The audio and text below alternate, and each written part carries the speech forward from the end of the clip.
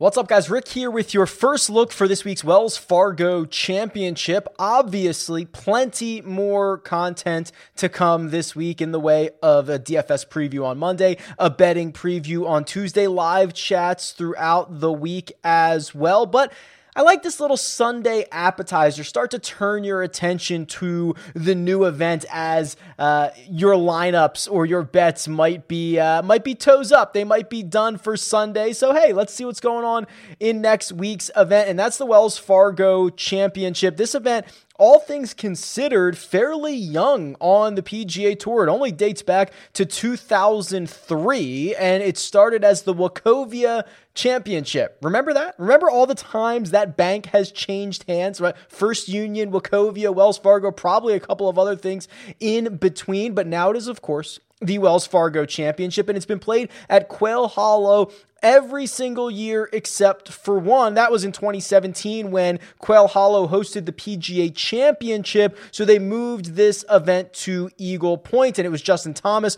who would go on to win that Quail Hollow PGA Championship. Winners of this event, specifically, there was no 2020 event, so another one of these events on the schedule where we don't have a 2020 defending champion, but in 19, it was Max Homa. That's right. Max Homa got in the winner's circle for the first time in his career. 2018, Jason Day. 2017, that's the non-Quail Hollow year. That was Brian Harmon. James Hahn won it in 2016, and in 2015, Rory McIlroy won it for the second time, becoming the only two-time champion of this event. He also shattered the scoring record, 21 under par. He also won by 7 strokes. That's the largest margin of victory this event has ever seen. So Rory McIlroy going to potentially try to enter this week with all those good vibes, try to add a third Wells Fargo Championship to his resume because he is certainly in this field. More on that in just a second. And you're going to get about $1.4 million to the winner if you are able to take this tournament down on Sunday evening. Quail Hollow, it's a great course. It is a tough test. It's one that you're going to see more and more of because it's going to play host to the 2022 President's Cup, which is going to be a ton of fun. It's a par 71, 7,600 yards. It was designed by George Cobb in 1961, and then there was a Tom Fazio renovation in 2016. To me, there's a couple of interesting or notable aspects of this course. Very long par threes. In fact, number 17, that's one of the more difficult holes on the golf course. It's 221 yards. A lot of it is over water. They're just big, beefy par threes. I think only one of them is going to play under 200 yards on the scorecard, and it's still going to probably be 185 yards or so. And then, of course, the Green Mile. So last week we had the Snake Pit. That was one of the most difficult closing stretches on the PGA Tour. That was at Copperhead. Well, this week, the Green Mile, 16, 17, and 18, that is the most difficult 3-hole closing stretch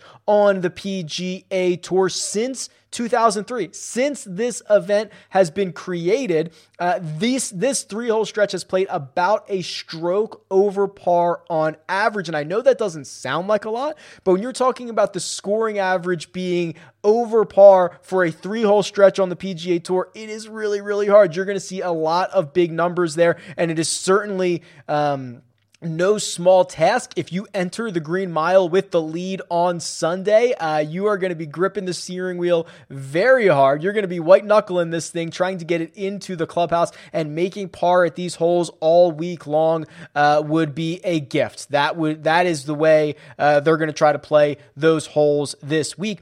Also notably, there is a lake at Quail Hollow that is stocked with fish. I'm not making this up. Brian Harmon won the 2018 Player Fishing Tournament. Not only did he win in 17, the event, he wins the fishing tournament in 2018. This guy's doing it all. I'm not making it up. This is a real thing. I think it is hilarious and awesome. Looking at the field, this is always an interesting time when you are just a few weeks out from a major championship, because you've got a lot of golfers, especially the elite ones, trying to figure out what their schedule is going to be. Some guys like to play the week before a major. Some guys like to avoid that week and take the rest week. Some guys are going to wait and see. Maybe if they miss the cut this week, they're going to play at at the AT&T Byron Nelson. They're just going to make sure their game is comfortable. So we have this week, we have the AT&T Byron Nelson, and then we have the PGA Championship at Kiowa. So it's going to be interesting to see who plays next week. But for this week, we've got studs. We've got Justin Thomas, Jon Rahm, Bryson DeChambeau, Rory McIlroy, Webb Simpson, Xander Schauffele, Will Zalatoris. Yeah, we're including Will Zalatoris in this group now. So plenty of big names at the top. And for success, for keys to success, the model that I run each and every week on rickrungood.com is pretty clear. There are some strong correlations this week, but the strongest is strokes gained off the tee. It ranks 5th. That means there are only 4 other courses on the PGA Tour where strokes gained off the tee was more closely correlated to success at an event. And this is pretty strong history considering there's only been 1 year Quail Hollow has not been the host. So there is plenty of good data for this model. So I absolutely trust it. There were other strongly correlated stats like strokes gained tee to green. That probably goes most places.